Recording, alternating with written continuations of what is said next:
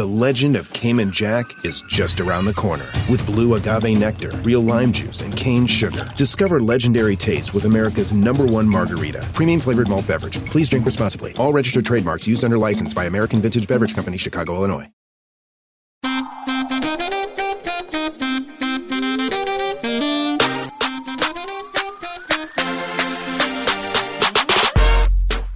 And we're back with an all-new episode of Keep It. I'm the king of this ship, Louis Vertel. Should I call you Louis or should I call you King Louis? Ooh, well, that reminds me of The Jungle Book, a movie that is racist. He's the captain now. I am Ira Madison III. Oh yeah, I forgot introductions. My name is Aida Osman. Hello. And I've been tasked with starting this off because apparently I'm the authority on Larry King here, which I kind of agree with. R.I.P. Larry King, a man who is always accidentally on your television, wherever you are. I feel like you have no choice but to have seen 25,000 Larry King interviews. But nevertheless, the man died this week at the age of 87. And he, by the way, before we get to the interviews, one of my favorite things about Larry King is he's a very old-fashioned type of celebrity in that he's been married a trillion times, which I really miss. When you can be married 8 times, and we're just like, what is wrong with you? What is your life like that you are getting married this many times? Elizabeth Taylor, come back. Yeah, right. Zsa Zsa Gabor, these people where it's like, what the fuck? You have kids all different ages. The more modern version of that is, I think, engagements. Yes. That's true. A lot of our current pop stars have been engaged a lot, but why waste all that money on marriage? Yeah. Well, you could still get the photo op and the article. You don't need to do the actual... I feel like Britney is maybe the last one. Yeah. That's true. Britney and Kim Kardashian, because they got some like very brief marriages in there. 48 hours, Jason Alexander, lest we not forget. How could we forget? He stormed the Capitol, Aida. Right. He was a Capitol stormer. But the interesting thing about Larry King passing this week, as I tried so hard to reflect on him, on his life and his career, is I realized I knew absolutely nothing about the man himself, like in his personal life, other than his partners, things that would make like gossip blogs. But I think if anything, that is the mark of a master interviewer, or at least the most efficient interviewer that we've ever seen. Well, right. Well, what's interesting is, in reflecting on his interview career, I was surprised how few moments of incisive questioning he gave us, because his whole thing really was, if you ask a short enough question and put a camera on people, they will feel obligated to talk for a long time. Exactly. Mm-hmm. And no audience, very intimate, force them to be vulnerable. Right. Well, it was also his thing to not be prepared for interviews. Right. Again, it's like, is it a skill? I don't know. Yeah. I think that just, he would amass the right people who would have moments on camera, and you'd get sort of an iconic thing out of it. But Larry wasn't really going into this being like, let me know about who I'm interviewing. Let me have even read the book they're promoting, seen the movie they're promoting. It's just like, why did you make this?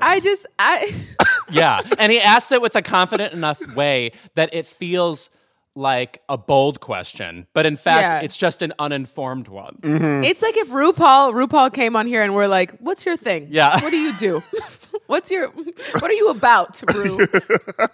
And lean in really inquisitively. It reminds me of one of my favorite interviews that Larry King did, and it is with Jerry Seinfeld. Oh my God, he flew off the handle. It is years after Seinfeld, and he talks about Seinfeld being canceled. Yeah, no, I went off the air. I was the #1 show on television, Larry. Do you know who I am? Jewish guy, Brooklyn. Yes. Okay. 75 million viewers last episode. Boy, you don't take it so bad. Well, that's the big difference between being canceled and being #1. Okay, I'm sorry. We'll be right back. Jeez. B-movie opens. Can we get a resume in here for me? B-movie opens tomorrow. Hey, we'll be right back. Too brazen. I hate a brazen white man. It was like a downright, I don't want to say Trumpian response, but it was like an offended P.T. Barnum-like response. Like, I'm the king of all media, don't you forget. I'm already here promoting B-movie. I will not be disrespected anymore. The problem is it was rooted in truth, and like he's trying to make a joke, but it's actually just true. So you come off as a dick, Jerry Seinfeld. I'm sorry. Yeah, right. Well, also, what's weird is you would always want to turn to Larry King when he got like your favorite A-lister or something. Like occasionally Madonna would drop in, and it's not like he wouldn't get good interviews out of these people, but it was always such a weird mashup because in a Barbara Walters-y like way, he doesn't really ask the hard question ever or the unusual question. So I'm not even really sure what we got out of him other than the amusement of him as a character and the fact that people were sort of left to their own devices on this show and filled time well. This makes me really appreciate Kathy Griffin, who when she would go on the show would like fuck with him, and he was always so game because he's like, this isn't serious. And we confused him for a serious interviewer because he's on CNN and there's a vestige of newsiness there, but that was all proximity. And I say this with affection for what he did because he has hours and hours of legendary content. The Marlon Brando interview where he is off the chain and wearing what I think are Birkenstocks and kissing kissing Marlon. Like, yeah, that's right. The absolute insanity. You're not getting that back. Yeah, it's definitely the combination of him having been in the game for a minute and having had so many A-listers, particularly at a point where there weren't as many places for celebrities to be interviewed, right? You know, Totally. now there's so many places. I mean, they could come on Keep It, or they could come on 60,000 other podcasts. Right. And they even have their own now, right? You know, so like they love to interview each other. So this was definitely like an anomaly. It was the CNN connection as well. I think it was the Suspenders too. Right. You know? Right. They were Iconography. they meant business. And Right. so because of that, you know, I felt like people felt like they could break news there or something, like Oprah announcing that she was supporting Obama in 2007, him interviewing Putin twice. You know, I think that just came from being in the game for a long time. And as much as I do actually, I adore Larry, you know, I adored It's fun. watching him. It was pure innocent fun. It was interesting revisiting this and being like, well, he wasn't really like the hottest of the interview game. Ira. Yeah. He wasn't. But it was always fun to watch. You know, I was sitting and rewatching a Robin Williams interview where Robin talked about rehab. And that one was interesting only because, you know, like Robin is giving this heartfelt response about rehab, you know, and like almost dying and stuff like that, while also being really funny. And it really just made me miss Robin Williams a lot. Right. Yeah.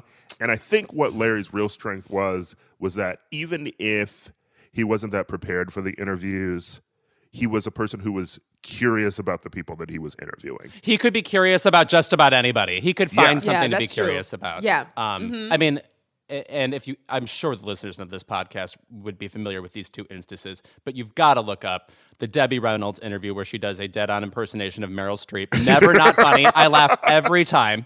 And Carrie Fisher, who gives an incredible, she's via satellite in the interview. I think this is around the time of Postcards from the Edge of the movie, I think, 1990 or so. She gives a response about men that is just dead funny and very specific to Carrie Fisher. So if you're looking to reappreciate the strangest mother-daughter combo of all time, I recommend looking at Larry King's interviews. Good ones. Also, specifically, I rewatched the Tyler, the Creator interview with Larry King. And if you just want to watch two different types of stoicism and irreverence meet at a crossroads that have no business being in the same room, it is a very entertaining interview. And then, of course, if you know, for my True Crime Girls stand-up, he did interview Mark David Chapman, who is the assassinator for John Lennon. John Lennon. Oh, God, John Legend. Chrissy Teigen, don't come for me. She will. She will. She will. She will find me. The president follows her now on Twitter, she does have access to get you killed. Now you've got me craving interviews between two stoic people. Like, what if Tommy Lee Jones and Lakeith Stanfield just, you know, look at each other sideways for an hour? Yeah. Fingers tapping on the table. Well, we're actually going to get into interviews later in the episode, and I am going to bring up an interview that actually truly shocked me, but to wrap up on Larry King, the two interviews that I want to suggest people go see. These are constant highlights at parties if you're a gay man. The interview with Liza Minnelli. And I bought it. You know what it was? The Andy Warhol wig. I thought, perfect. Oh, well, indeed, you're asking me. I didn't ask me. Oh, God. She is cracking up at every single moment in this interview. And then, of course, the maybe all-time favorite Larry King interview of mine is after Hurricane Katrina, when he is interviewing Celine Dion. How did I not bring that up? Oh, when he is interviewing Celine Dion and asks her to sing a song for the hurricane victims. And she's like, I don't want to sing a song, Larry. And then she sings a song perfectly. And by the way, she has been weeping throughout the interview. Yes. I mean, gay men on the internet have pantomimed this interview where she's wiping tears in 11 different directions. And she's so sincere. It's like you can't make Celine Dion up. She's just an exotic bird and also full of emotions. And constantly 42. From the minute she was born, she was 42 to now when she's 42. I cannot think about a song. I will do my very best, and I'll do my best.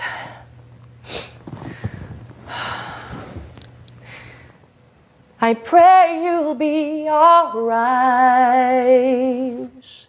Anyway, we love her. Yeah. The moral of the story is pair a celebrity with an old interviewer who doesn't give a fuck, and you will create magic. You just have to look like you belong in a barbershop in the 30s, and people will say anything to you. He's got the horse right here. On this week's episode, we'll discuss Biden's inauguration, quote-unquote coronavirus vaccine chasers and California's eased stay-at-home orders, the drama surrounding Olivia Rodrigo's driver's license, Joan Didion's Time magazine interview, Danny Lee's Light Skin anthem, Sarah Huckabee Sanders' bid for governor, and a lot more. Plus, our guest today is one of the stars of Disney Plus's WandaVision, Kat Dennings. We'll be right back.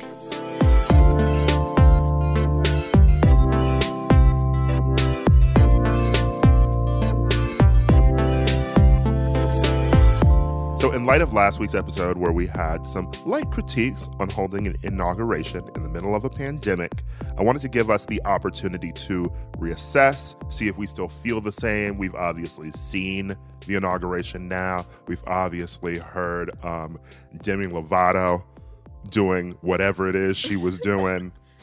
She left the studio, thank God she left the studio to do what she had to do. So are we pro-inauguration now? Do we still feel the same? And most importantly, did we get loud? Oh my God. Guys, in the way that I can't think, you can't stop thinking about trauma, J-Lo jumping in with just a full lyric or the title of a kind of flop single from 1999. Let's get loud. I mean, we shouldn't send everybody to The Hague, but we should send some people there. I mean, trials, witch trials need to happen. Yeah. So painfully shocked at that. And between that and Garth Brooks literally jumping through the screen to hug me in my living room, I was just so concerned with the people at this inauguration. I love Garth Brooks. I'm going to say that right now. I love that man. I love that he made Same Love before Macklemore was even born, okay? Real gay icon, a real gay rights icon, Garth Brooks. Yes. Also, he's really coming up on 35 years of looking like someone you don't want to tangle with in the Laramie Project. That look. A Lewis joke is always worth the wait. Really, like a tingle with what? Here we go. Oh God. But I will say, okay, like J-Lo is always, I guess the word is stunty, you know, like from the red carpets to the, her videos are always like more salacious than you expect. So I guess this is sort of in line with what she does. That said, I did feel bad for her performing after Lady Gaga, who is, of course, serving like A-list and A+ vocals, just period. It was a wild performance of the national anthem, but I thought she served it. I was very excited to watch it. I did too. Also, this is kind of vapid and totally not even, important, but do you guys remember when J-Lo insured her ass for $27 million? Oh, yes. And I guess this really speaks to like my warped understanding of women's bodies now, because I saw J-Lo and I was like, girl, what butts? What ass? There's nothing there.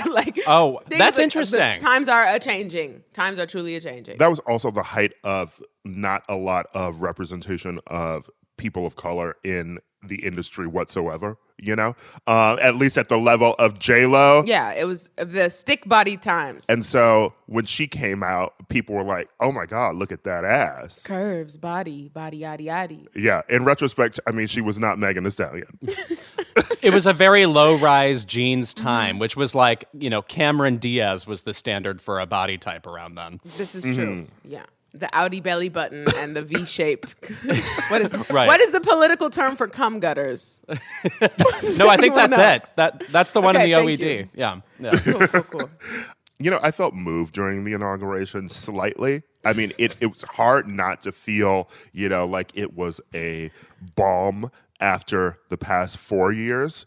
I will still say, though, that we didn't need all that. Sure. Especially the special at the end of the day. Mm-hmm. Oh, which was crazy. But mind you, it was the only time. I just don't think Firework is a top 7 or 8 single for Katy Perry.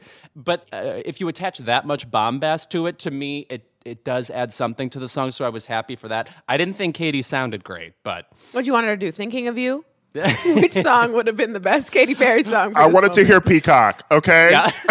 Peacock. I will say, and I mean, I feel like we're going to get there eventually, but it was so amazing to watch that young poet, Amanda Gorman, literally become a star within. I mean, she had a rising career already, and she's a student at Harvard, but to watch her go from like 100,000 followers to 3 million followers and her book become one of the best-selling books on Amazon and all over the internet, I was just like, thank God. And the girl wore a Prada headband like a crown. Who does that? Yeah. So proud of her. She can do whatever she wants. I also think what was nice about her was we were missing stage presence before that. Mm-hmm. Amy Klobuchar, not really Groucho Marx when it comes to the line delivery, I have to say. Amanda Gorman was giving you full, there's no other word for it, speech team. Yes. The full gestures. It was very what the Constitution means to me. Mm-hmm. Yes, LD, give me public everything, forum, all that. She was really there. And it's also fun to see, like, she's now in a totally different stratosphere. Like, step over, Rupi. We have a new poet, okay? It's done. I did order her book, and I'm excited to get into the rest of her poetry because obviously an inauguration poem, the stage presence was really what moved me, and like her command of her own language. The whole Biden inauguration for me sort of felt like it was obviously a repudiation of the Trump administration, and obviously it felt very Biden in general, which is like, it felt like it was 2016 all over again. Like we went right from Obama's presidency to this, it felt a little calm, a little middle of the road. Right. Mm-hmm. And for me, my favorite inauguration poem was actually Jericho Brown's that was printed in the New York Times. Ooh, I did not hear about this. I'm a huge Jericho fan. Yeah, I know. That just reminds me of like his poem from the tradition, where he's like, a poem is a gesture home. And like this one for me just felt more like of the moment of what everyone is actually feeling. And the inauguration was very much in the theme of Biden's unity theme, which is good for a president to be saying, I guess, but like wasn't really the feeling that I was going into the inauguration having, Mm-hmm.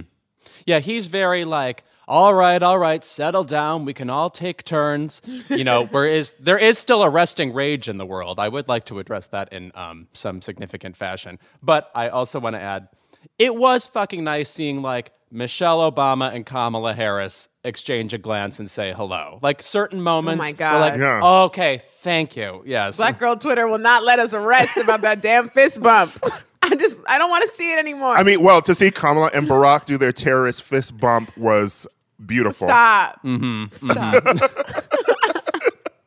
terrorizing my heart. Yeah. And additionally, which reminds me, if you haven't seen Finesse Mitchell's audio send up of the whole thing, do you know what I'm talking about? He did an audio track where he faked dialogue between like Hillary Clinton and Lady Gaga and Barack Obama and Kamala and stuff. It is drop dead funny. I think it was the highlight of the inauguration for me. My favorite part of that audio was him having Barack and Michelle and Bill Clinton whenever they were talking to J-Lo and A-Rod being like, y'all still together? Huh? Michelle, they're still together. I believe the phrase is, J-Lo, you be going through it sometimes. That was the joke. Very true. J-Lo, speaking of Larry King, a very 6 or 7 significant relationships to tally.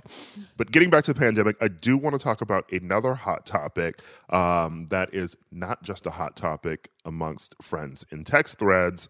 I'm talking about the LA Times recently publishing a piece on vaccine chasers and people flocking to clinics and waiting hours in the hopes of getting soon-to-expire doses left over at the end of the day. There's also reports from TMZ and Variety about celebrities and the Hollywood elite trying to bypass the line so that they can get vaccines as well. The absolute insanity. You want leftover Moderna, you waiting in line for what? That's insane. The question here seems to be, is it wrong to wait in line all day for a vaccine that will be thrown away? Right. Well, I mean, essentially at its core, it's not wrong, but I feel like there should be a different avenue in place to get those leftover vaccines to the people who primarily still need them, like healthcare workers and elderly. Yeah. It is a baffling situation. I mean, it's the system that seems very strange to me, where it's like, okay, well, we're administering this all day to the people who need it. There's some left over. I guess the only thing we can do is treat it like a fucking Willy Wonka golden ticket, and whoever sprints to the front of the line gets it. Goofy. I mean, it's like ableist-y, people who can take off work get it. It's like problematic in a number of different ways. Very elitist. Yeah. Every bureaucratic institution in any city ever has a waiting list for everything. So why don't we just fucking make one for this too? It shouldn't be the people in Echo Park getting the first access to leftover vaccinations. Well, so that's the thing that was on my mind as I'm watching the inauguration, right? You know, like, first of all, here is a group of politicians who got vaccines. Mm-hmm. Right. For one, most of them had vaccines already, and we're sitting here waiting for Biden to be sworn in. And the jokes online are, you know, like, as soon as he's sworn in, like, can we get that stimulus? Yeah. Can we get the vaccinations? Can I get salt all around that rim? Like, something. I was like, yo, Biden. And now we're here, and you have this whole vaccine situation, and like, I've gone through like a whirlwind of opinions in the past week. At first, I was like, we are taking things away from people, right? You know, and now I'm on the side of our government is fucked, you know? And like, there's a reckoning coming. There is a lot of things to fix, but this feels a lot like what we dealt with the pandemic in general. Gavin Newsom in California talked about how we're reopening outdoor dining just because cases are slightly falling. And it's a thing where it's like, what do you do when the government isn't really helping people the way that it should be helping them? You know, like, it's not my particular fault that vaccines are going to be thrown away at the end of the day. Right. Yeah. No, I don't think anybody should feel particularly ashamed for like wanting to see if they can get it, especially since it's like a lark. Yeah. You go there and you're like, can I get it? I don't know. You know, it's not like some dealer is waiting for you there to like, shuffle it off to you. You have no idea what's going to happen. We all have friends who've waited in lines, who even saw the likes of Ashton Kutcher and Mila Kunis waiting for a vaccine all day, and they didn't get one. Love to see it. So at least we know that they are not. So at least we know. Well, at least we know that they are not trying to bribe doctors. Right. Oh, guys, the absolute insanity of these stay-at-home orders being lifted. Like, when I heard this information, do they want us to die? Like, are they sabotaging us deliberately? Because at this point, it makes no sense. Like, Gavin Newsom said that the reason why this is happening is because of projections that the numbers are going to continue to fall. But I'm like, yo, why don't we wait until that actually happens? It's happening because the GOP is trying to recall Gavin Newsom. Right. Mm-hmm. So that they could get a stronghold in California again, because now we have a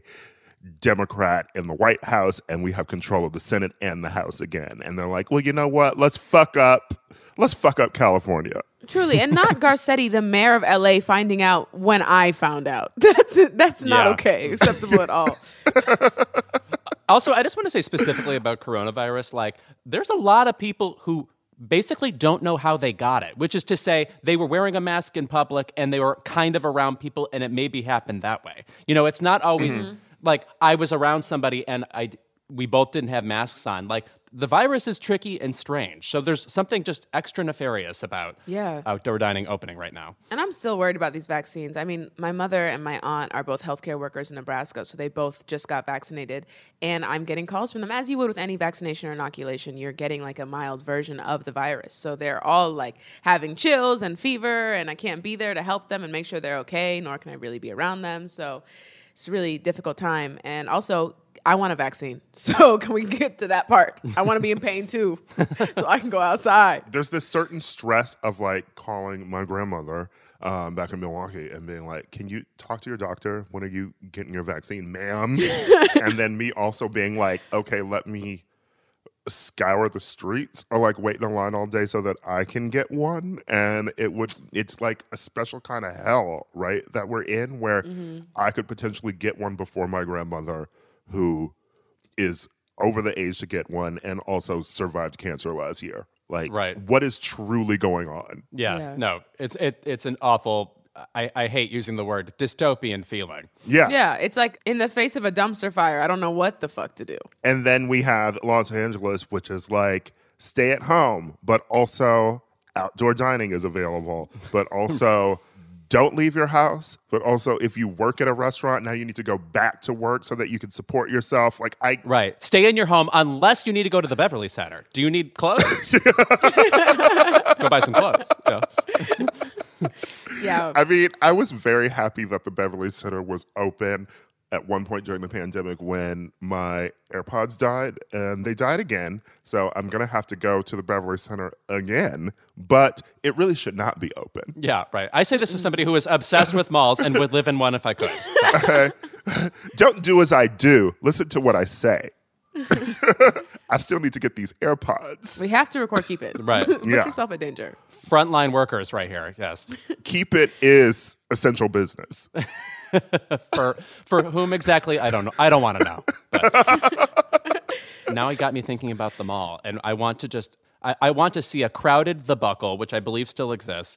I think you can't be in the store The Buckle unless the song Bent by Matchbox 20 is playing, and I want to be in that moment. Yes, it's a Rob Thomas extravaganza, and you're going to be asked by 7 different Buckle correspondents. I don't know what they're fucking called, but I know they'll be all up in your business talking about some raw denim. Okay, yeah. I miss The Buckle. Well, me too. I miss The Buckle. 2 things that will not surprise either of you. 1, I absolutely stan Rob Thomas. I think he seems like a lovely person. And Matchbox 20 in particular, and also his solo work. And I'm not talking about the Santana team up, which is my karaoke go-to. I'm talking about his This Is How a Heart Breaks. Yeah. You would bring that up. You would do that.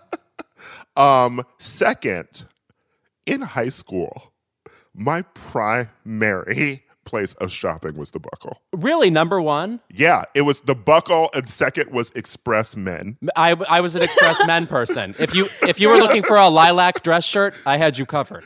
Yeah. Oh my God, I was a Hot Topic rat. Ooh. Were you? Oh yes, that surprises me. Oh really? Panic at the Disco, My Chemical Romance. It was just me and $20 T-shirts and spiked bracelets. Just I don't know what I was up to. Now they just sell Twilight paraphernalia.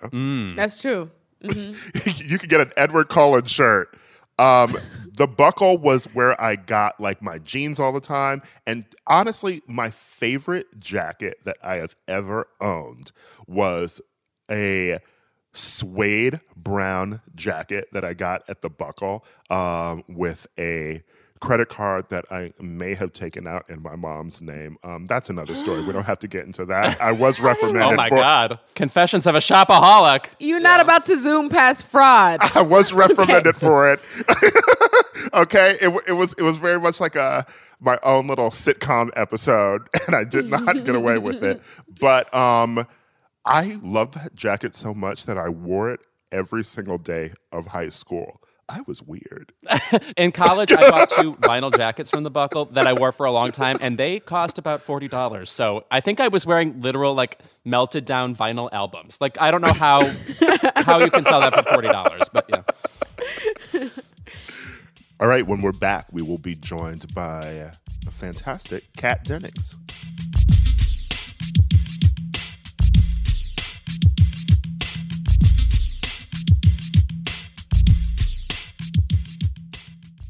Keep It is brought to you by Barefoot Dreams. Lewis? Yes? When you see footprints in the sand, that was when I carried you in my Barefoot Dreams robe. Now, is that a Leona Lewis song? No? If you want to bring coziness into your life, you turn to Barefoot Dreams, especially now as the brand is celebrating their 30th anniversary.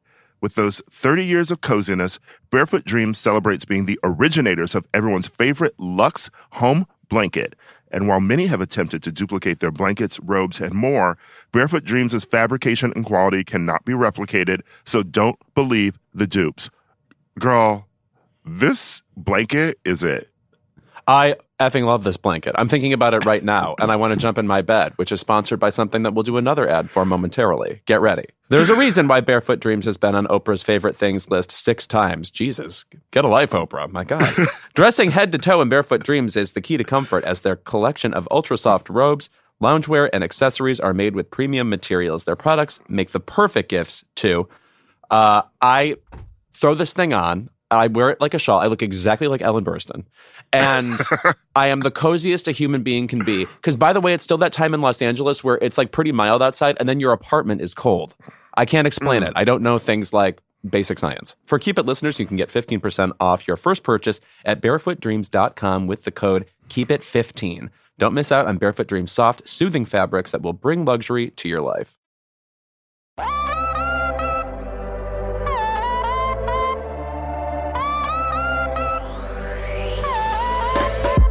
Our guest today has really done it all, from network sitcoms and streaming comedies to low-budget indies and animation. She's visiting us today from the Marvel Cinematic Universe. Please welcome Kat Dennings. Does this sound okay? I got these for you guys, these little microphone things. Aw, thank you. That's dedication. Yeah, they sound well, great. they were $6, but yeah. That's how you stay syndicated TV money rich, and I'm so proud of you. Thank you so much. That's how you stay like that. You have to you can't spend more than $6 on anything. Let's just listen, take my advice. Where is the Kat Dennings newsletter about cheap finds? I feel like I don't people know, want but it. me and Bernie and I should team up and just show people how to live.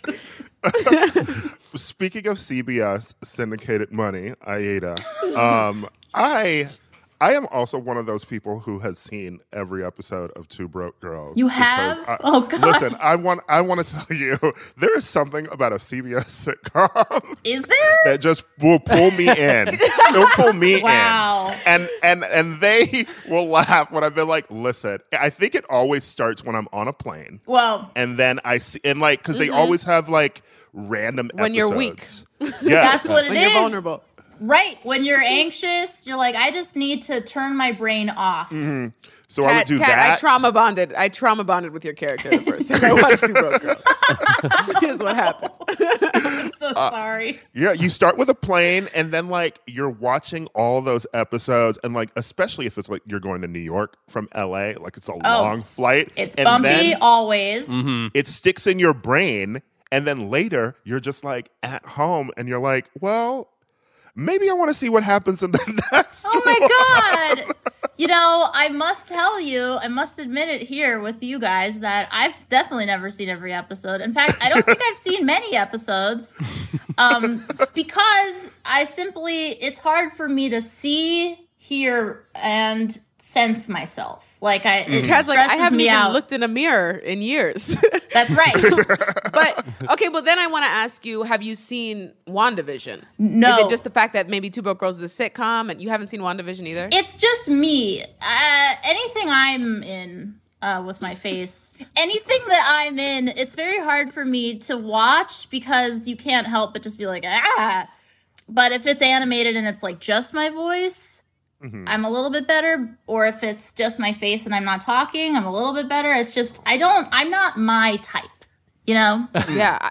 I was actually going to say, I also write for Big Mouth, and writing for Leah is my favorite character to write for, amazing. Because, of course, the closest in age. I mean, the other ones are little rat children. So, exactly. Leah is the fun one. Leah's the fun one. And you do such a great job. Oh, man. Well, it's a great show, but it's hard for me to watch. Just, it's weird. I don't know.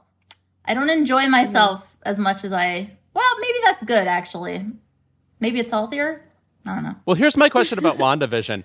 Did the show have to be explained to you over and over again in order to even begin to understand when you were becoming a part of? Because as I watch it, it's like 4 things at once. It's like an arch parody of sitcoms. It's related to superhero universe. It's turning into a different kind of TV show altogether. Like, did you get it when you started making it? I think there were a lot of questions from everybody because it starts...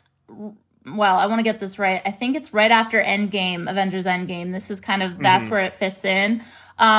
So I had to, I've already seen them, but I had to rewatch everything in order. I am being watched by like 70 snipers right now so that I don't say too many things. Yeah. Marvel leash. On the Marvel leash. Yeah. But it's mostly because we don't want to give anything away. We want the audience to enjoy the magic, So there's a lot to keep up with. However, everything has a payoff, and there are so many little surprises sprinkled in. And I think people are picking up, those commercials that they have in the episodes within each era. There's like a commercial, and every commercial has like a secret meaning, and it's really fun to watch people figure those out. I don't know anything. And there was a point where I was like, you know what? This is bad acting tip, but I'm going to tell you what it is. I took out just my stuff. Horrible actor. But at a certain point, I was like, you know what? I'm just going to focus on my stuff and let them handle everything else. So it is true that I don't know what's going on. Oh, wow. Yeah. No, that's like what Fred on I Love Lucy would do. Really? He would just read his own lines and throw out Ethel. That's fine. Yeah. Fine. Yeah. I've read too about like soap opera actors doing that too. And I mean, because there's so much that you're filming, but then it makes it real when like a big twist happens and you're like, well, I didn't know that person was having an affair because I didn't read the scripts. Exactly. There is a benefit to it in that if your character doesn't know what's going on and you don't know what's going on, it can only help. Yeah. There's also 7 million Reddit threads dedicated to figuring out what WandaVision's about. I don't expect you to make sure Darcy Lewis understands everything in the Marvelverse. Right. Oh, I bet. I'm surprised they gave you a script to read. Marvel's so secretive. I can't believe it. Same. I worked on a Marvel project that is coming out. It's a Black Panther sort of like serialized book. And the process of anything with Marvel is like, first of all, you sign an NDA, and then they bring you into a closed room, and then they knock you out, and then you wake up in Wakanda. You wake up in a different city. Yeah, right. A lot of you're auditioning for this, and well, you know what you can't do? Show your agent or manager any of these materials, so you're just flying solo. They haven't read it.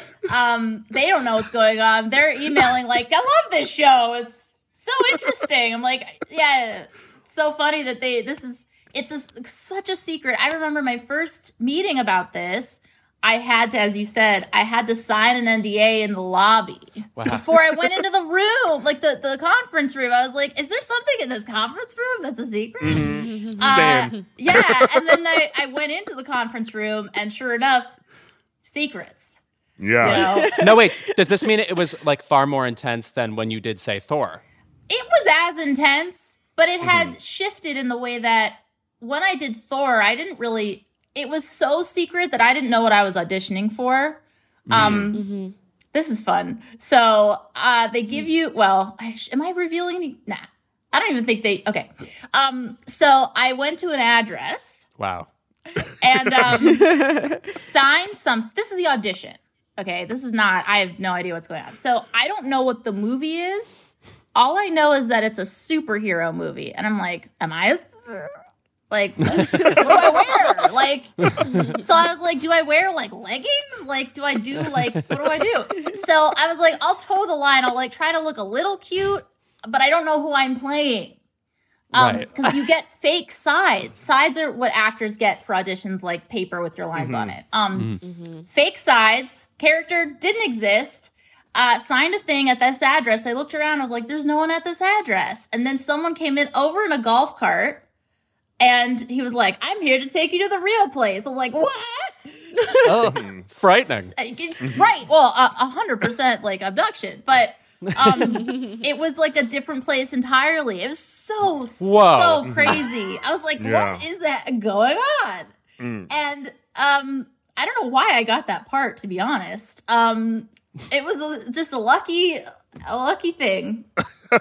Here I am. That is really intense. It is interesting if you're a Marvel fan being involved in this process, because it's always sort of like you're looking through the clues and you're like, I think I actually know what this is. But I think about the person at Marvel who has to go through and be like coming up with fake names and situations.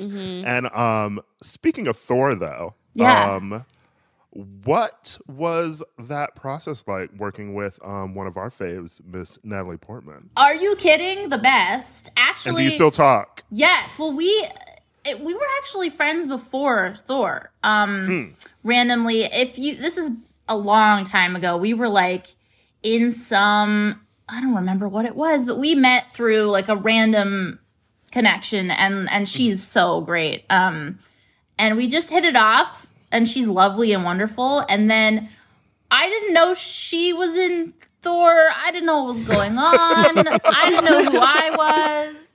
But what's interesting is, and Thor was like, I don't know, 10 years ago, so I don't think they'll mind if I talk about this. In the rehearsal process, because for Thor, they're this is like his story. So it was like, really you have to create and it's very complicated. For anyone who knows the Thor stuff, it's like, there's Norse, there's the gods, there's stuff, there's rainbow things, and you have to like work on, you have to make it grounded somehow. So there was a lot of rehearsal with the actors, and the writer and Marvel people would come to the rehearsals and just watch us interact and say the lines. And my part, Darcy, was originally like 2 scenes. I mean, she was literally just an intern, just there to kind of bounce off other people. And I was already like, it was the best day of my life. You know what I mean? Like, I could not believe these people like hired me. Like, I duped them somehow into hiring me.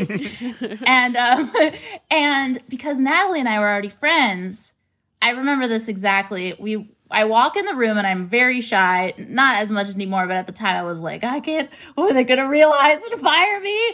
And I came in and I sat down, and Natalie hadn't gotten there yet, and everyone was so nice. And Natalie came in and sat on my lap because we're friends, and that's how my friends and I are. And I think our friendship started to like infect them with its purity and love. Oh, that's nice. Yeah, and slowly Darcy became a little more involved, and I was like, why are they adding me to scenes? And that's kind of what happened, if I'm being honest. Like, friendship magic is the reason I'm here today. Oh, wow. Being nice pays off? Suspicious. Weird. I don't trust it. Yeah, right. It seems gross to me. I don't like it. Well, we love you on WandaVision. Your performance there is amazing. And I was going to ask you, though, because, was a lot of this stuff shot pre-pandemic? And what was your, experience like working with Paul Bettany and Elizabeth Olsen? Oh, God. I've been told not to discuss any timelines. How interesting. So I shan't. But it got filmed, girl. It got filmed. Just know that. But I will Little do we know, it filmed 6 years ago. I was 24. Well, working with Paul Bettany was a huge deal for me. He won't mind, but A Knight's Tale. Yes. It is. Come on. It's a classic. And he's so funny in that. And so I knew Paul Bettany more as like a comedic actor more than Jarvis, you know, in the Avengers things. And so I was a bit starstruck to meet him, but he's lovely. He's so, I have to say, everyone's really nice. Oh, they are? In the Marvel world. Everybody. I think because I don't know. It's good. I don't want to like jinx anything, but everyone is just wonderful. He's an incredible actor, and every take is he does something different. It's a surprise. Like one of those actors that's like you're like, oh shit, I'm gonna see with an actor, like a good actor. It's a delight. Does he ever bring around Jennifer Connelly? She's one of the most intriguing mystery-based celebrities to me. Isn't she? Yeah. She wasn't brought, but I certainly, if I heard the word Jennifer, I was like. No, you want to look around. Yeah. Again, I'm always wonderful. like, is she evil or does she simply have straight hair? I can't figure it out. I think she's just like vulpine. Is that the Yes. word? You know, like Totally. this beautiful, like angular fox woman. Lewis, I'm imagining Jennifer Connelly trying to get onto the set of WandaVision, being like, I was in a Hulk movie. Yeah. I signed something. I'm allowed. She doesn't have clearance. If you don't have a badge, you can't come. So She's like, I'm a Snowpiercer now. Yeah. Heard a lot of amazing stories, of course, but she didn't show up, sadly. Oh, damn it. I know. No, wait, to go back to Two Broke Girls for a second. Okay, to be doing multicam for that long, is it like, I always have this vision of soap actors where once you've done it for a long time, it retrains your brain about how to act, I would assume. Yeah. Like, did you come out of Two Broke Girls being like, I have to unlearn some of this? Oh my God. Like, you have no idea. It's funny. My mom still says, you're so loud. You've never been this loud. Like, because it was a real adjustment for me because I came from like indie movies. Like, that's what I was doing before Two Broke Girls happened. And I was I mean, I'm so much better about this stuff now, but like at the time, an audience for me was like the worst possible situation. I was like terrified of that. And my trick in the first couple of seasons, I'm very nearsighted and I would take out my contacts. Wow. So that I couldn't see shit. I'm sorry, I'm allowed to swear on your podcast, You right? certainly are. Yes, Okay. yes. Swear more. So I couldn't see anything but the person in front of me and like maybe where the camera was moving, and I couldn't see the crowd, and it was the only way I could do it. And then I got adjusted, and also we had mics on, but our showrunner was like, back of the house, and I was like, fuck. So, like, we had to learn to project, and I would lose my voice, like, 5 times a season. Like, my voice could not deal. And eventually, like, my pipes just, like, hulked. And they're just indestructible, and I'm such a loud person, and it is not how I usually am. So I have to unlearn that. I don't know how to do it, because I'm, like, permanently loud, but I have to lower my register to do other things. Like, in this, I was like, you can't be yelling every line, dum-dum. Wow. Like, it's not like I mean to, but I just have been 7 years of back of the house. You have to remember that people don't talk like that. No, that's so interesting because when I think of you on that show, I mean, like, you're characteristically a deadpan kind of actress. Yeah. And when I watch a multicam show, I don't think of it as loud per se because I'm so used to what It's I'm a seeing. But in fact, you're style. screaming. Yes, right. Well, yeah. that's the thing. It's not regular acting. It's weird when you think about it. It's like, do they know the audience is there? Why are they holding for laughs? Like, what is this weird balance? What is this? And it's almost like burlesque. It's like, it's weird, man. I felt real comfortable after season, 4. Of course, there were only 6 seasons, so I had 4 years of like, but got there. And the one thing I can tell you about WandaVision was that the black and white stuff in the first episode is in front of a live audience. Oh, wow. So I they didn't even pick up on that. Yeah, they recreated like that style exactly. Mm-hmm. And the stuff with the plates and all that was practical. Like it was on fishing wire and they did it how they would have done it really back in the day. So that's interesting. Oh, well, that That makes is me definitely pretty want to cool. rewatch that because Yeah, that is like it you're looks like, too oh, is smooth, this but canned it's- laughter? No. Right. Isn't that crazy? Okay, wow. They did it all the way. took it to the limit one more time, as I always Of say. course, Marvel did that. Of course they did. They have a live audience on deck. And I believe it was their friends and family of the crew. Like, I think they brought their families in, which is adorable. Oh. Yeah. Also, now it's been 13 years since Nick and Nora's Infinite Playlist, but I have It to tell you, has? I was just talking about it with other people on the on our podcast behind the scenes. Like, it's one of the most rewatchable movies, and because the real time feeling or something, and just like everybody casually seems to get along. Do you feel like it's an important part of your filmography? I think so. I mean, it was like the first movie I ever got that I was like the lead in. Like, you know, I don't know why. I'm not trying to like undersell myself, but I'm not. And I was told this. This isn't my insecurity. I was told that like you're really not the typical like female lead, whatever that meant 13 years ago. And I was like, okay. So it was like a huge deal for me to get that. And I had such a wonderful time. Like, everybody did get along. And I think that thing of like it taking place all in one night, it was 44 days of night shoots in New York City. And anyone who knows anything about night shoots, it means you're on vampire hours. Like, you get up at 4 p.m. You get to set when the sun's going down. You go through hair and makeup. You go to shoot when it's dark, and then you shoot all night. So, like, there was the adventure of real New York all night. You can only imagine. Somebody pulled up during a take and yelled, "Hey, Denzel Washington!" And we're like, to Michael Cera. He was not there at all. People were just fucking with us the whole shoot, and it was such a blast. The only reason it's not rewatchable for me is because of that orgasm scene. Oh, right. Fair. Not something I need to ever see or hear again.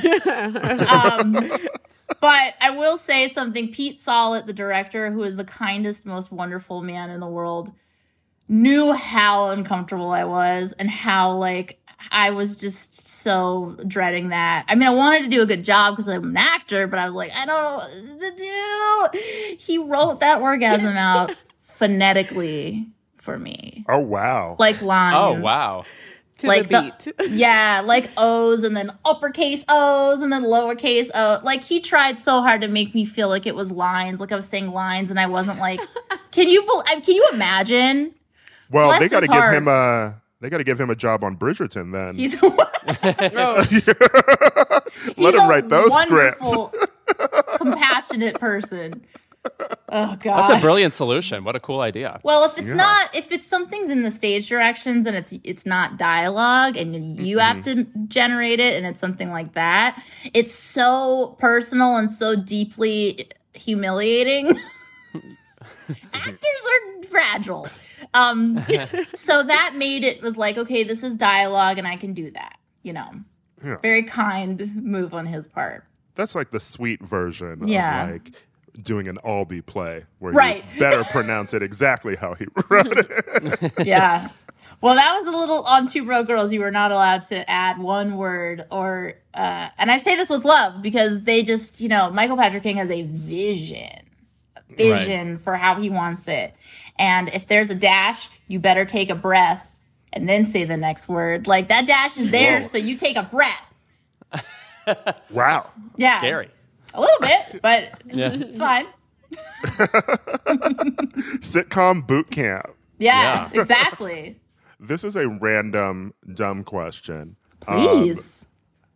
Do you ever get annoyed by the fact that there's now like a sitcom called like Call Me Kat? And you like, are the third person to ask me this week. Two of my friends were like, "Have you seen this?" First of all, I don't own the name Cat with a K, but I get it. But the cat stuff, 3 people have been like, "Are you gonna sue or what?" I'm like, I don't own a cat cafe, but you are. I haven't watched it, but you're certainly not the only one to ask me this week. I don't think there's some kind of conspiracy to like steal my cat lady identity, but well, I just want to think of the people tuning in and being like, That's Blossom. So not three Kat people. Dennings. Right. Who think that? Well, then have Maya on and ask her point blank. No, but that's our prerogative. I'm ready for that conversation. How do you feel about theft? I need you guys to do Fox this. versus CBS. We'll bring her to the table. We really will. Please. We gotta sort this out before 2022. Thank you so much for being here, Kat. My immense pleasure. Yes. I'm so happy. What a pleasure. to have been on this. It's such a fun podcast, and I love how you guys just say what the fuck you want. I respect it deeply. Oh, thanks. No scruples. I guess we do. No, I respect it. You have no idea. I love that. WandaVision is airing now on Disney Plus.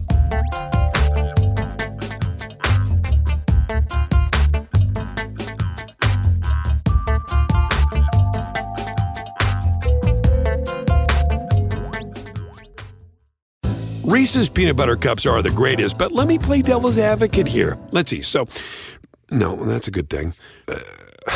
That's definitely not a problem. Reese's, you did it. You stumped this charming devil.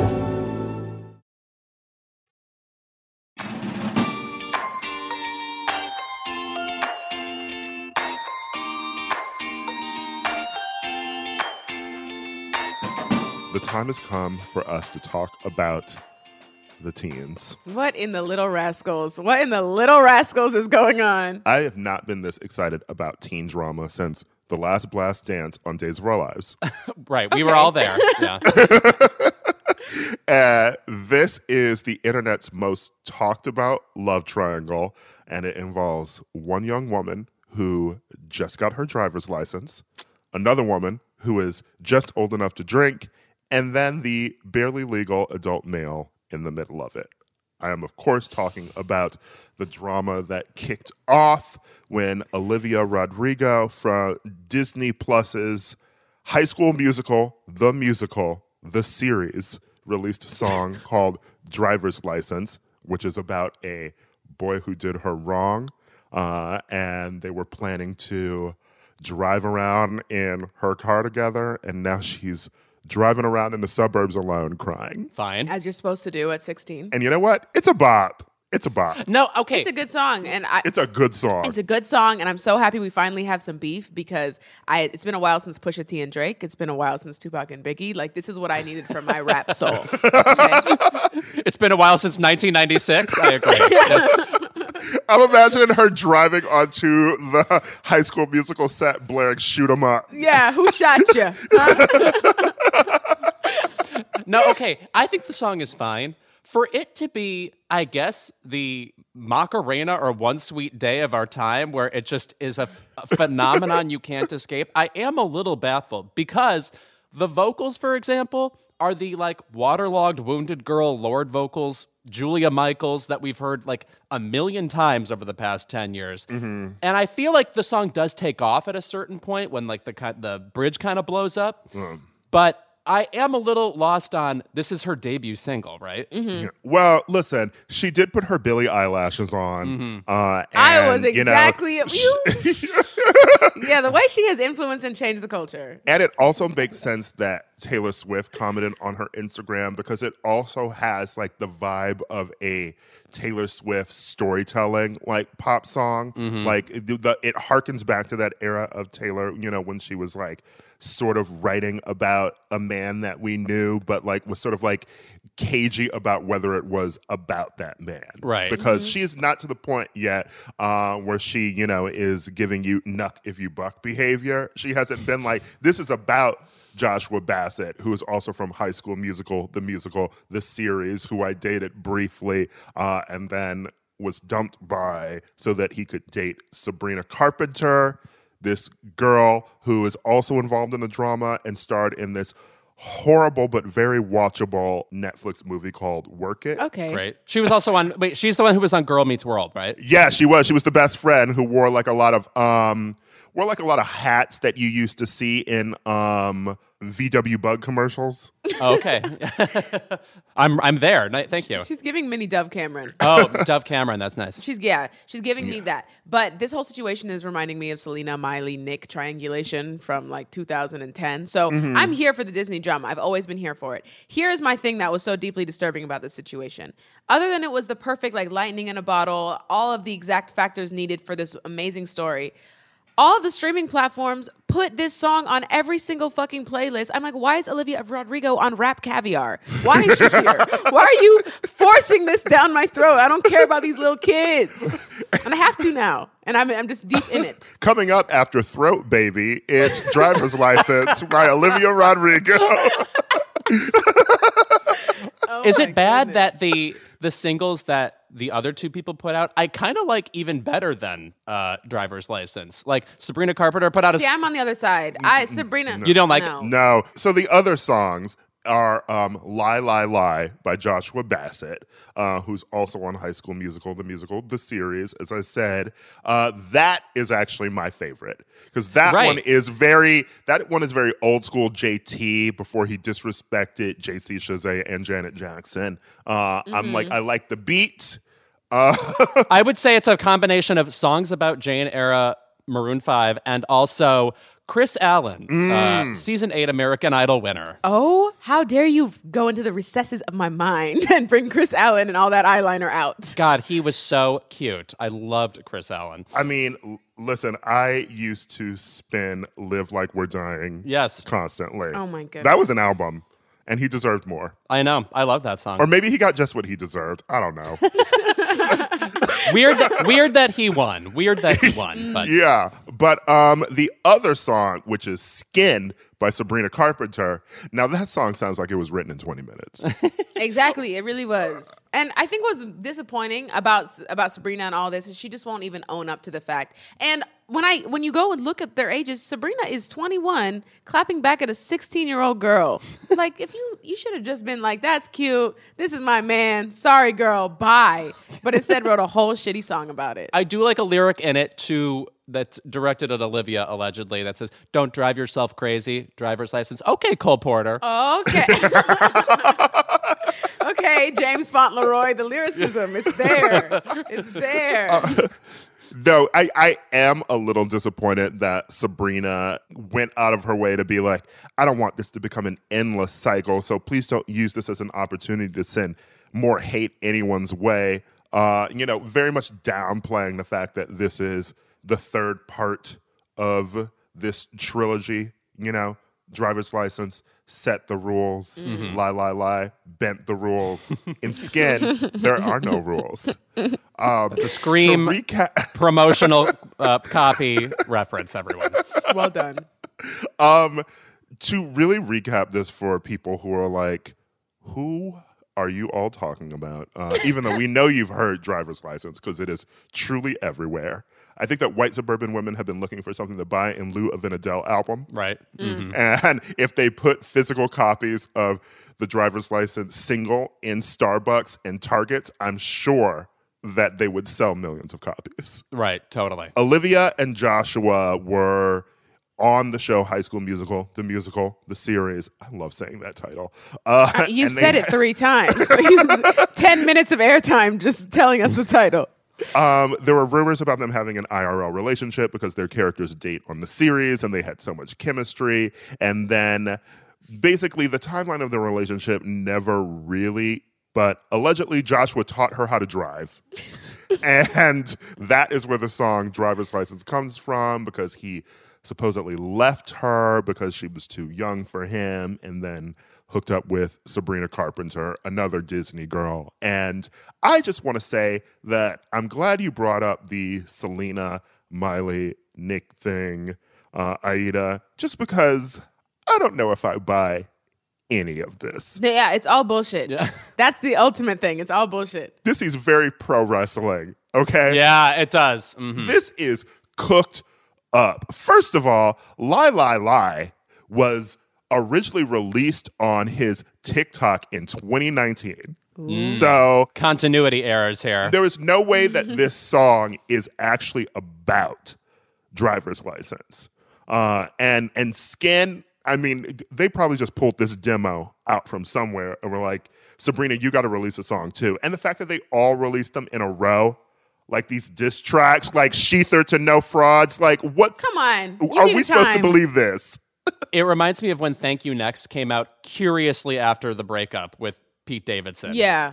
It's like, wait, so you just had this waiting, or like songwriters / biographers are waiting around for you to finish a song? Anyway. Well, Ariana was in therapy talking about Pete, and then she was like, oh, wait, what you just said sounds perfect.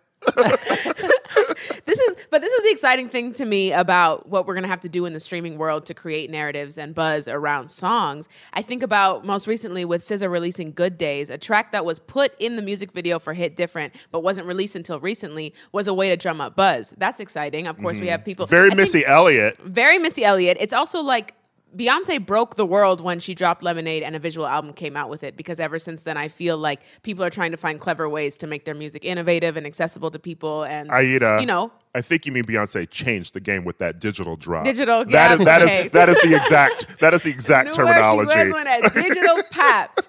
And even like a Childish Gambino releasing a screenplay with Because the Internet. I find these are little new ways for artists to break through and cut through the noise. And I'm here for it. We love a story. Bitch, I love a story. I'm not reading all that.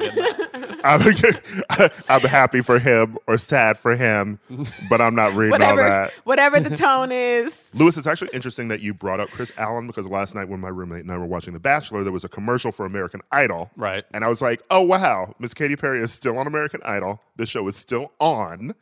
Don't know anyone who's a contestant on it.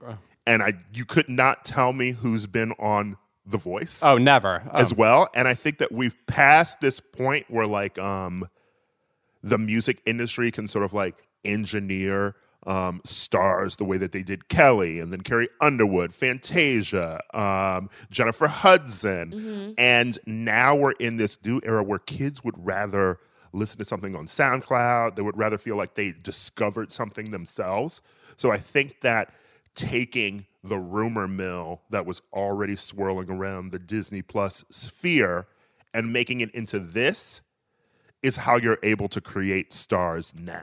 Right. Mm-hmm. Though I will say, a contestant from 2 seasons ago on American Idol, Gabby Barrett, currently has a top 10 hit with Charlie Puth. That is kind of it's an okay song. I mean, he'll kind of lend his vocals to whomever, but... He'll lend his vocals to anything but an album. Right. No, trust me, we're waiting. His voice memos app is down. What is he supposed to do, Ira? That's true. But literally, when this happened, I thought, this proves what you just said, because I don't know anybody else on American Idol in the past however many years that this has happened to. Maddie Poppy, the winner for 2 seasons ago, come back to us. What happened? The only person from the new Katy Perry American Idol that any of us know is that gay who said wig. Right. And he barely made the semifinals or whatever. Yeah. I mean, just why? Why? There's no gatekeepers anymore. We have social media. Go post a cover on Instagram or TikTok and boom. Make a song. You're done. But that's interesting, Aida, because I still feel like there are the gatekeepers. You know, there's this feeling that there are no gatekeepers. Like the social media can sort of let anyone become a star now. But is it necessarily true? There's still the people who decide who gets promoted. There's still the people who will stick you on Spotify in Rap Caviar. Yeah. Even if you're not a rapper, who gets television appearances, etc. You know, I think one of the people who most recently sort of did it themselves was Chica. Yeah. But that feels like an anomaly. I still feel like it's the Wild West out there, but in all reality, maybe the biggest gatekeeper is who has the most money and who can... Mm-hmm. Remember when French Montana bought like thousands and thousands of streams and there was a glitch in the Spotify world and then he just became one of the top streaming artists and we was like, we don't listen to you, French Montana. Like there are ways to get around it, you know? But I do think that it is ultimately up to what the kids on TikTok want. Don't Panic is a bop, Aida. And that's an opinion you have. Wait, I do like his song on Bangers, the Miley Cyrus album. Is that 4x4? I forgot what one it is. I think that's 4x4 is the Nelly song. 4x4 and away we go. He's on another one anyway. He's on FU. Okay, he's on the FU track. Yeah. If you guys haven't listened to Miley Cyrus's 2013 album Bangers, you need to go back and do that. That is her very fortunate album before the very unfortunate one, Miley Cyrus and Her Dead Pets. Well, so go listen to Bangers. SMS Bangers with Britney Spears. a classic. I don't know for whom, but For me. oh, okay. Well, that answers that. For me and the rest of the commenters on Breathe Heavy, okay? I might have to skip on every Ira playlist. Don't offer me one, Ira. People love my playlist, Aida. Fuck you. I'm sure they do. I love that this has been the second week in a row we've talked about maybe fake relationships in Hollywood. Oh, that's true. I love That's it. true. If we can do this every week, I would prefer it. To recap that last week one, I think Ben Affleck is in on the joke now, and I love it. Mm-hmm. Oh, no, he's like doing, when he has like a big stack of books and like there's a Dunkin' Donuts on top of it. Really? He's beyond in on the game. He's running the game, guys. Slapstick, prop comedy. That's what we've resorted to, Ben. I mean, you don't go through that entire thing with J-Lo and becoming like everywhere and covered by all the paparazzi and not learn how to game the system. True. Mm-hmm. Dear Ben, here are the rules. Yeah. All right, when we're back, keep it.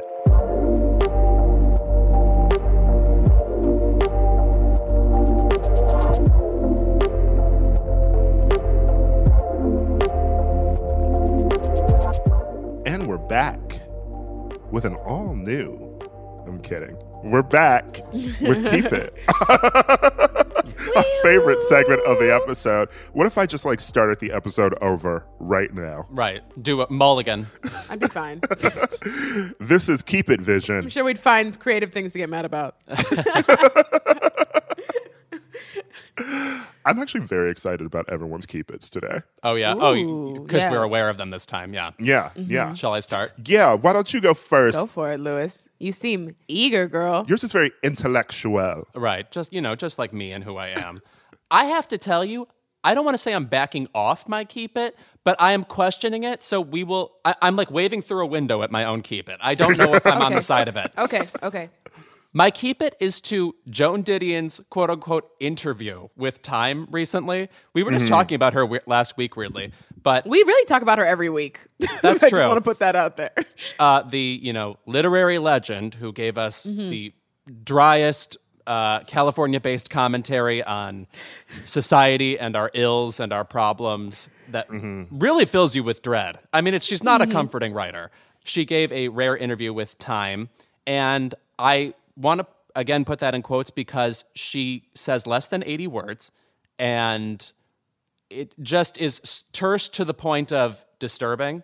For instance, somebody says, "You once said that a bout with vertigo and nausea you had in the summer of '68 was not an inappropriate response to that period. What's an appropriate response to 2020?" And she responds, "Vertigo and nausea sound right." And that's one of the more descriptive answers she gives. She says, "I don't know. I don't make anything of it," sometimes to other questions. I'm going to now give my bifurcated version of this Keep It. One, keep it to Joan Didion. If you're going to do an interview, approach it with a good faith, I don't want to say attitude, but you know how interviews are? We want to read more than 4 words. Sorry, there's no reason for me to click on this. You can turn down the interview. Just don't do it. And I know that dry and detached is her style, and she's 86 and she doesn't know anything, which, by the way, the article itself goes to great pains to establish. But she kind of does. Okay, I'm not saying she owes us anything. She could say something. She could answer the questions in a way that makes you think you're interacting with another human being. But here's why I'm backing off this Keep It. I thought the questions were better than what they were. I looked at these questions, and I have to say, they don't inspire me. Like, one of the questions is, what do you make of the old adage, write what you know? That's almost like a question you would ask on Hollywood Squares or something. It's just like, is there a joke punchline you want or something? It's wild because, first of all, the interview starts off with, Joan Didion suffers no fools, and then follows with a bunch of foolish questions. The interviewer's like, it's me, the fool. Yeah. 2, it's almost like she was being interviewed by Larry King, right? Yeah, right. Because Totally. Even asking Joan Didion, like, what do you think of the old adage, write what you know? Well, if you see the Joan Didion documentary, The Center Will Not Hold, she literally talks about how she and John Gregory Dunn, her late husband, and her basically wrote what they knew. Yeah. You know? Like, and they're asked she's asked in that documentary, like, was there ever some sort of agreement between you both because you were both writing about the trauma and like the tumults of the era, things that you weren't happy about with your own lives and marriages, and was that uncomfortable for either of you? And she was like, no, we never had an agreement to not do that or to do it. We were just writing what was happening in our lives, you know? So it was very much like someone who has an idea of what Joan Didion is in popular culture after like the year of magical thinking, and that's the interview. But it's like they haven't done the research or the work. But I am so glad that this interview exists because I'm sorry, it is hysterical. The question, you wrote two of the defining books on grief, The Year of Magical Thinking and Blue Nights. What do you say to the millions who have lost loved ones in the past year? I don't know. I don't know that there's anything to say. Yes, of course. She lost her husband and her daughter and wrote 2 books about grief, and now you want this woman who specifically wrote books about grief because she felt like there had never been books on grief written for her situation, and now you want her to talk to people about losing their loved ones in a global pandemic? Right. It is psychotic. A tentative connection. Yeah. Exactly. Like, what did you want her to say? Like, welcome to the club? I'm here. Yeah. Read my books. Like, what is the conversation? What is the real answer to that? I have respected Joan Didion, you know, as a reader and a person who has, of course, experienced grief, as we all have, so dearly. She has put her whole heart, and everything that you need to know about her is in her books. I don't expect authors and writers like this to even give good interviews because they are writers, they are not speakers. Just like when we were talking about most recently about the difference between writers and speakers. Joan Didion don't need to be talking. She needs to slouch toward Bethlehem and write it down. That's what she needs to do. Right. And her style is more acerbic and really sort of giving you this sort of dread of the day, as you said, Lewis. And it's going to be completely different from, like, say, when we talk to Zadie Smith. You know? Right. Exactly. Like they just have different personalities. And I wouldn't expect to just like have some plucky interview in time. With Joan, I mean, I wouldn't expect one from Zadie either. Right. She'd put up with it, though. I think I'm also a little bit annoyed with the, like, rah-rah response to, or defensiveness towards Joan Didion regarding this interview. Like, people being like, I read it and I thought it was perfect. And she said everything they needed to say. Well, no, she didn't. She said almost nothing. So, Yeah. No. So it's like, you can be fine with it, but don't call it like a triumph of the mind or a triumph of Joan Didion or whatever. Well, you know, that's the cult of personality of the people who right. believe that nothing is wrong with that interview. I do appreciate a piece that was written about her in The New Yorker recently. It's a review of her new essay collection. Oh, great. It's called Let Me Tell You What I Mean. And as I say this, you know, there's another piece on it in the New York Times, which is, I'm sure, a much better interview than the Time one. And maybe she was like, Couldn't you know not what? be. The Times will get right. that good interview.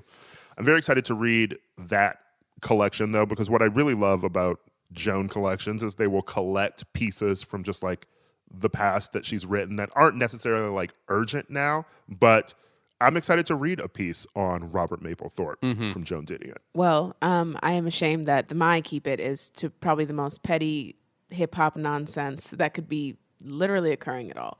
But My Keep It this week goes to a woman by the name of Dani Lee, and you probably don't know who this is. And you probably will have to look her up after this. I don't. I did have to look her up when you told me about it. She's a dancer, singer who was allegedly discovered by Prince. You know, no proof, but here we are. Oh, so she's ethnically ambiguous. Exactly. She so therefore coveted by Prince. There is a snippet that she posted on her Instagram where she is looking like a Dominican knockoff Marilyn Monroe, and she's singing a quote unquote light skin anthem. Ooh, the lyrics okay. go exactly. The lyrics go, yellow bone, that's what he want. And honestly, I'm not even going to mention that this song sounds like a weasel getting his tail pulled. Like, that's the whole vibe. That's the whole essence that she's giving. But I just want to start with this. Any real black person who is a light-skinned person, meaning they are a black person who just happens to have a fairer tone, would not have fucking made this song because they understand that you're not going to just glorify light-skin culture. We don't need that, okay? Imagine if Zendaya came out and saying along with this, you'd be like, girl, you are done. You are done, Zendaya. Right. Zendaya is a black woman. Okay. This is, I think this is, and like, you know, Dominicans and Afro-Latino people and whether they are black is a different conversation. I think that kind of refers to a case-by-case basis because it really depends on what reputation you get to enjoy based on the skin color that you present to the world. So I won't even go there. But my problem with this is to celebrate a class of people who have otherwise not been celebrated, like darker skinned people who have faced the most oppression historically throughout any part of the world, is different than glorifying light-skinned people who don't need a fucking anthem. And it's also annoying when people bring up conversations like, well, Donald Glover released Redbone, and it's, okay, I get so frustrated. Because these men will have light skin or white skin partners and then create content with dark skin partners just to kind of give off the affect that they are down or they are woke. Guava Island, I'm looking at you. Any Childish Gambino music video, I'm looking at you. So this is like speaking to a much larger issue that black women have to face in the industry, in the world of entertainment. And black men don't get to be the gatekeepers of black culture and black beauty. Just because Danny Lee is dating DaBaby, that doesn't make you black. I'm sorry. I'm so sorry. Like, I hate to break it to you. And it's specifically shady because DaBaby's last partner and the mother of his child is a dark-skinned woman. So to release a song where you're saying Yellowbone, that's what he want, you're not glorifying light-skinned women. You are attacking dark-skinned women. Right. And for the listeners who don't know, you know, Yellowbone describes like someone who's very, very like lighter than Drake. Exactly. That a beige color. king. And Redbone would be what you would describe, you know, someone who was like not exactly dark skinned. Yeah. Thank you for explaining that, actually. I forget that these are just default black terms that don't have common knowledge. You know, we've got a couple white listeners. I'm speaking directly to Lewis's mom. But pay attention. I feel like She's like writing this down. The thing that made me the angriest was the entire conversation online about how it was no different than the Beyonce song from Black is King, Brown Skin Girl. And I was like, what? Yeah, that's ridiculous. Like, I don't understand how that's a conversation. That was the first thing that people went to. That's why I'm giving up. We'll be dragging the discography of India Ari into this. It's a mess. I know. Van Morrison songs. What do you mean brown-eyed? What do you mean brown-eyed? What about blue-eyed girls? I'm over it. I'm so over it. And I'm not judging people for who they love. I'm just saying a pattern is a pattern is a pattern. And, you know, until dark-skinned black women run the world as they should, I'm going to always gripe about this. Really, at the end of the day, the only light-skinned anthems we need are from Drake anyway. What is that lyric in that one song? I'm light-skinned, but I'm still a dark nigga. But I'm still a dark nigga. We're done. And Ariana would have been a good default choice as well. One time I took a photo of Nicki Minaj and Ariana Grande and did color swatches, and guess who was darker? Guess. One guess. The true meaning of side to side, yes. And she's a cool baby, as Lewis likes to put it. Yeah, cool baby. My Italian woman of color. It's true. It's I true. love her. You like her hair. G thinks she bought it, okay? She is a black woman. Ira, what's your keep it? My keep it this week goes to my personal nemesis, Sarah Huckabee Sanders. Oh, who is fair. running for governor of Arkansas, which, of course, I feel like there have been rumors about this governor bid for a while, ever since she left the position as White House press secretary.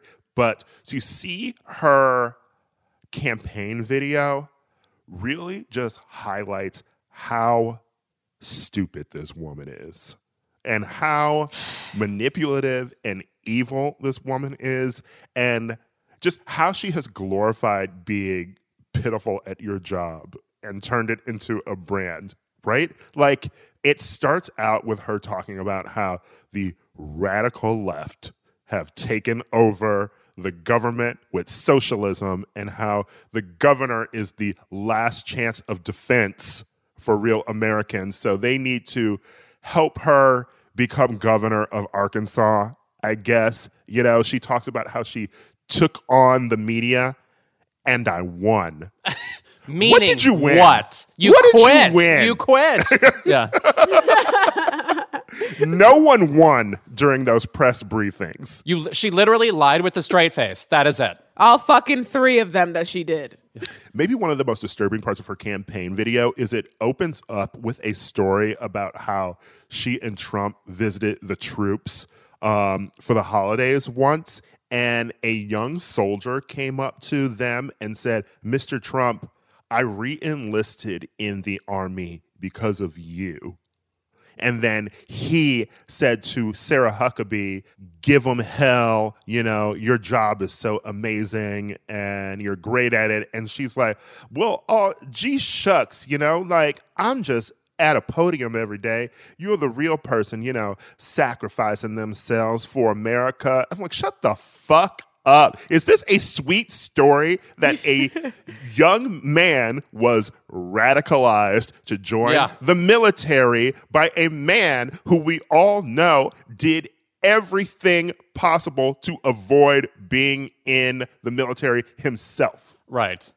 Pathetic. I mean, Sarah Huckabee Sanders, we watched Sean Spicer and then the Scaramucci guy, and then she appeared, and it was like, it's the idea that she was the successful version just because she looked the least ashamed of lying. I mean, that's all she did. That was her quote unquote triumph. It's the idea that she would have fans right now based on what? What did she ever say? What did she ever do? And of course, she's related to that other fucking Huckabee who literally is trying to be a talk show host now because these people are all secretly clowns. Yeah, and that just reminds me, it was so refreshing to watch Jen Psaki come and actually speak and be a literate human being with opinions and understandings about the world. It's so refreshing. Fuck Sarah. I am actually enjoying Jen's John Lovett-esque stand-up routine, if I can call it that, when she comes up and she's like, "Now, guys, there are going to be times where you don't like me, but that's the process. I'm the White House press secretary, but I'm here to respect the media, and we're going to be honest, and we're going to talk about Joe Biden's plans for America." Man, what a week. I love her. Plus the distinct... See, she has a fan. Yeah. The distinct Carrie Preston energy she's bringing too. Come on, good wife guest arc energy. Yes. Mm-hmm. Not a single red hair out of place. Right. But getting back to this damn video, it is 7 minutes long, and then it is intercut with scenes of her and her family walking through the cornfields. She's walking through the cornfields with her dad too, I guess looking for crop circles. I wish some aliens were there to snatch them up and take them back to wherever, because I cannot deal with this woman being in public office again. Can we impeach her? Please. Yeah, God. Sure. I'm on board. I feel like they'd actually convict. If they won't convict Trump, they'd actually convict her. The fucking worst. Because no one actually gives a fuck about her, right? She was there to further the lies of the Trump administration, but at the end of the day, she's, expendable. And, I really hope that this is one of those first instances where it shows that, the association with Trump is toxic, because I'm sure he's going to come out to, support her in this governor bid. And I just want it to fucking fail spectacularly. I am hoping so myself. She really is downright Trumpy in that she's both a joke who is scary. It's just pathetic. Yeah. She's Zebo the Clown. There you go. Back to Are You Afraid of the Dark? I love it. I'm going to greedily sneak one line of an extra keep it in here, and I won't even elaborate on it, but keep it to whatever the fuck Ashanti and Keisha Cole were doing on Versus last week. I'm just so embarrassed and underwhelmed, and that's it. I followed Jack K's tweets. No. Yeah. Oh, you saw Jack A tweeting about it? Yeah, they were spicy. The only entertaining thing about the whole Versus. I just want to point out that Miss Keisha Cole arrived later than me to any event, and then was angry the entire time. Pissed. And then was also like, "Oh, it's over?" When it ended so soon. It's like, girl, what are we doing here? You're at home. Yeah. Yeah, you have and you're hitting play on songs. Absolutely. That's tough. Anyway, that was Keep It. Thanks to Kat Dennings for joining us, who followed J-Lo's instructions and did get loud with us. That's true. She did. She did. She did.